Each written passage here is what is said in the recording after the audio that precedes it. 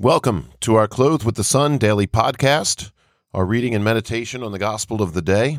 I am James Thomas. Today is Sunday, December the 3rd, 2023, the first Sunday of Advent. We've made it thus far. Today's reading is from the gospel according to St. Mark.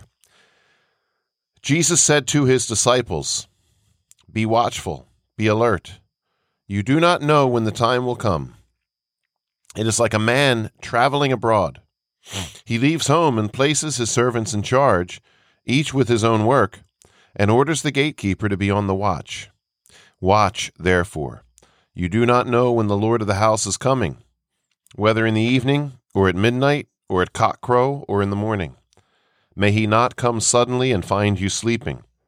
What I say to you, I say to all, watch." Okay. You know, it's funny, I always talk about the positive messages versus the negative messages. This is a little bit of both. But yeah, usually when we start Advent, it's a little bit more on the negative side. There's John the Baptist that we're going to hear from the next 2 weeks, and his message was repent of your sin because the Messiah is coming. Get ready for him. It's funny, too, about John the Baptist. I mean, Jesus didn't come as a vengeful Messiah. I'm going to get you all. So why was John the Baptist instilling fear? I think it's really more of a holy fear. Like when you're hosting a party at your house, you're going to have a very important guest. You're not afraid of that guest necessarily, but you want your house to look good. You want to be ready. You want to welcome the important guest who is coming. And this is the most important guest, the Son of God. So we hear this reading before we're even getting into John the Baptist, where Jesus is saying, watch. It's funny, I know some priests who there's an ongoing joke when they don't know what advice to give a person, they simply say, watch. And it's funny because what it basically means is, like I say, I have no idea what to tell you. So this is what I'm going to say. Make it look like I know what I'm talking about. Watch. Jesus is telling us to watch. The master of the house is good, but he still runs the house in right judgment, in justice. He still runs the house. And if you're not running the house properly as you should as a servant, if you're not doing your part, well then, yeah, there's things to be afraid of. But if we're doing our part, then it's a joyful reunion.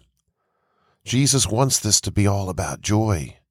He wants Christmas to be all about the real stuff, the real joy. But yeah, there's always, it's a positive and negative message kind of mixed together. Because Jesus, like any good parent, like any good person, is fearful for us losing it all. You know, a loving person warns us when we're in danger, even at the risk of sounding negative. Move out of the way, that car is about to hit you. Take your medicine or you're going to have a heart attack. Don't eat this junky food or you're going to have another heart attack, etc. It's not unloving to do that. Rather, it's the most loving thing. So Jesus says to watch. I want to talk about what this word watch means. I attended a prayer group yesterday in which we were talking about how the first week of Advent has a theme of hope.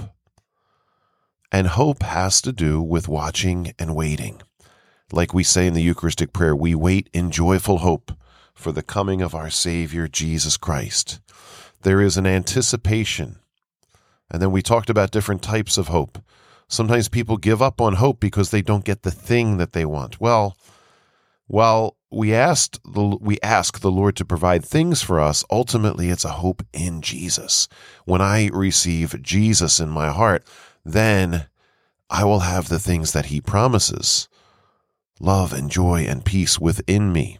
Peace of mind, self-control, conquering sin, conquering the pain of past hurts.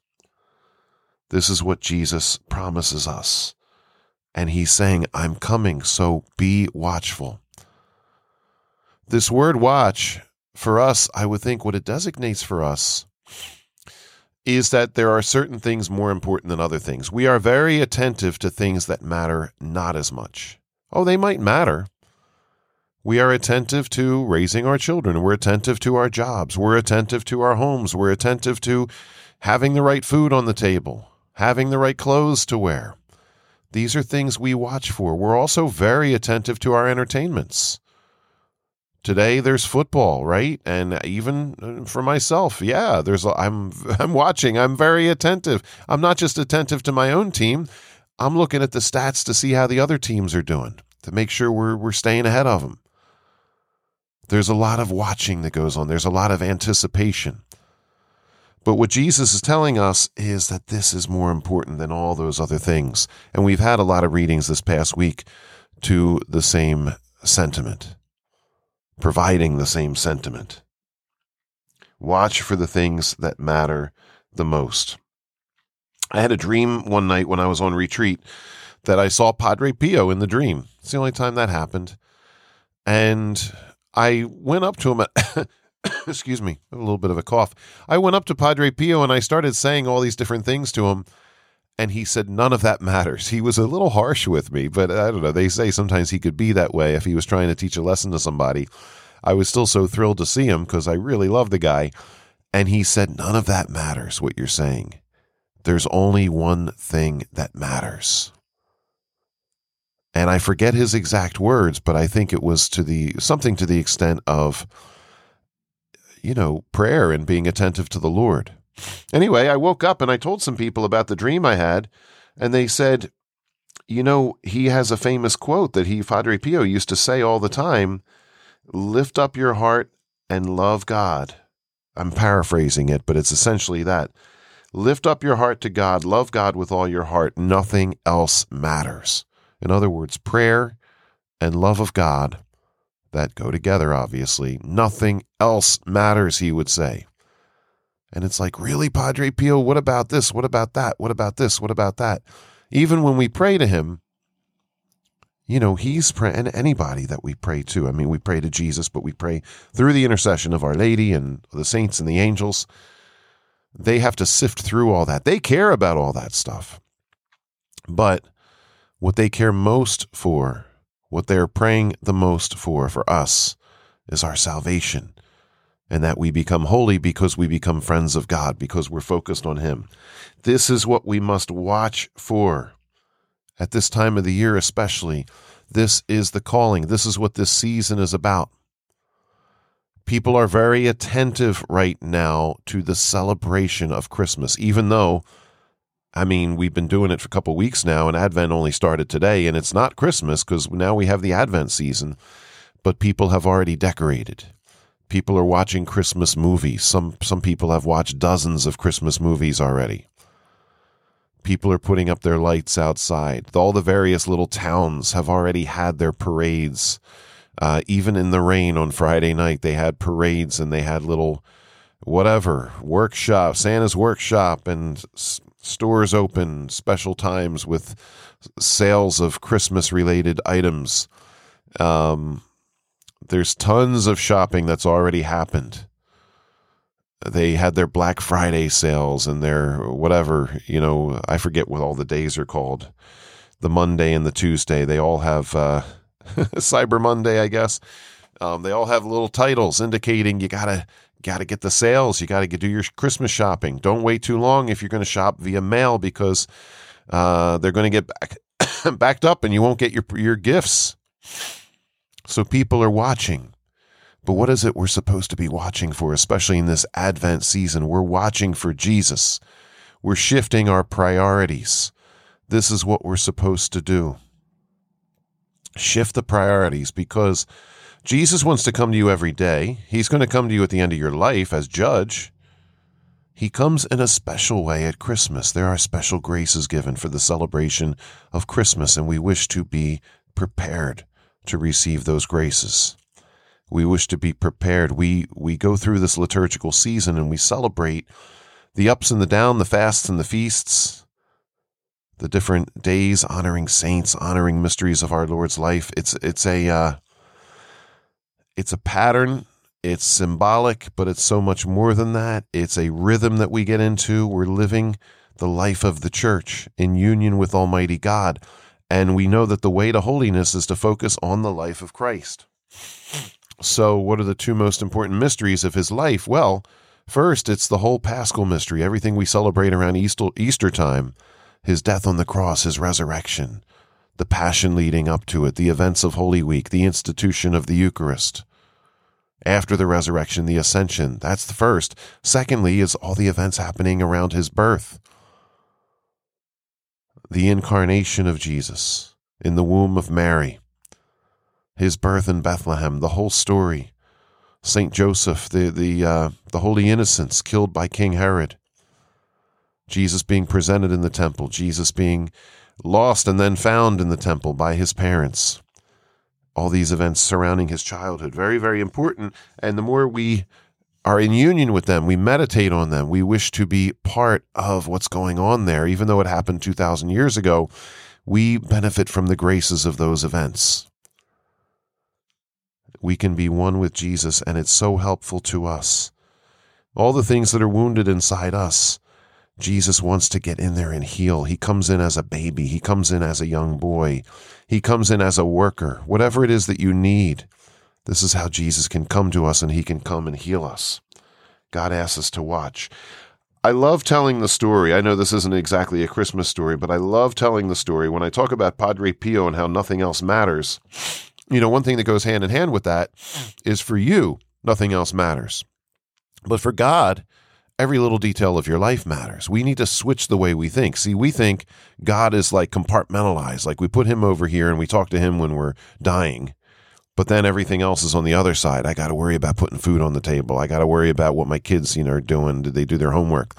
When in reality, we should consider that the only thing that matters is God and putting our lives in God's hands. And then all the little details, just give them to God. So the story, and I think I've told this in a previous podcast, but I love this story. It happened to me and some friends about how I was at the Padre Pio shrine one night in, not far from where I live, where there's been many miracles. And I was asked to say a few words about my love for Padre Pio, and I got up and started to talk, and the director of the shrine interrupted me and announced that she was going to give out zucchini and wanted the zucchini to be blessed. And I said, okay. And then I completed my talk. Well, anyway, the zucchini was supposed to be blessed before the end of the night and given out. And she said, this used to be a zucchini farm. And that's why I built the shrine here. And Padre Pio loves zucchini. And I just thought it was ridiculous. But we went on just with the events of the evening and we forgot about the zucchini. At the end of the night, there were very few people there. But she started yelling, we forgot to bless the zucchini and we didn't give out the zucchini. And I was saying to the friends of mine that I was with, well, let's just get out of here. Let's just go. I don't want any zucchini. I think that's ridiculous. Anyway, I was with some friends and they loaded us up with zucchini. We put this big, huge crate in the trunk. I was supposed to take that. And then this woman had all this other food because it was Padre Pio's birthday. So we had pizzas and pies and more zucchini. And she loaded all this up onto, basically I put my arms out. She loaded me up with all this stuff. And I got into the shotgun seat in this van with the big crate of zucchini in the back. And we left. And I had a good friend sitting behind me who was upset that she didn't get zucchini. But, with that crate in the back, she could take some of that home. But anyway, when we got to my house, I brought in all the food that was on my lap, and she got out and she helped me, and we unloaded all the food into my house. And when we went back outside, the van with the zucchini in the trunk had taken off, and we just went our separate ways. So we forgot to get that big crate of zucchini. Anyway, the next morning, we had morning mass, and then a bunch of us went to the diner, and this woman was there, and she turns to me in the restaurant and says, "I'm mad at you." I said, "Why?" She said, "'Cause I didn't get any zucchini, and that was all your fault." I said, "Well, just forget about the zucchini." I said, come on, we got bigger fish to fry. She's like, "No, it's Padre Pio's birthday, and I love zucchini just like he did, and I want zucchini, and I want you to pray with me that Padre Pio sends some zucchini to me." And I said, "No, come on, this is ridiculous. Can we just, we're finished our breakfast. Let's just go." She's like, "No, I want you to say this prayer." So, okay. I said, "Padre Pio, please send this woman some zucchini." Okay. We got up to leave. We paid our bill. We walked out the door. I was parked on the right, but I held the door on the left as my friend was going through and some other people were going through. And out of nowhere, this red pickup truck pulls in really fast into the parking lot. And the driver gets out and looks directly at my friend and says, "Hey, lady, you want some zucchini?" And I'm thinking to myself, what is going on here? She called this guy. This is like her cousin or something. No, she had no idea who this guy was, but he turns to her and he says, "Yeah, take a look at the back of my pickup there. I picked all that this morning." His pickup truck was filled with zucchini, like thousands of them. And he says, "Yeah, I picked all that this morning. I can't eat all that. Take whatever you want. Load up your bags with it. It's all good." And then he brushed past me and went into the diner. And she looked at me and said, "See?" And I laughed my head off. I said, "No, this is fake. This didn't really just happen." She's like, "Yeah, I've never met that guy before. But who knows? Maybe that was Padre Pio. Maybe he was sent by Padre Pio. Who knows?" So this is the thing. When you're worried about having what you need for Christmas and having what you need for your life, put it in God's hands. Pray to Padre Pio. Pray to Our Lady. Pray to St. Joseph. Put it in their hands. And remember what Padre Pio would say. Even though he's providing zucchini because he loves us from heaven, the reality is only one thing matters, that we lift up our hearts to God, that we love him with all our heart, and that we watch, we stay attentive for the coming of the Savior. Have a great day. God bless.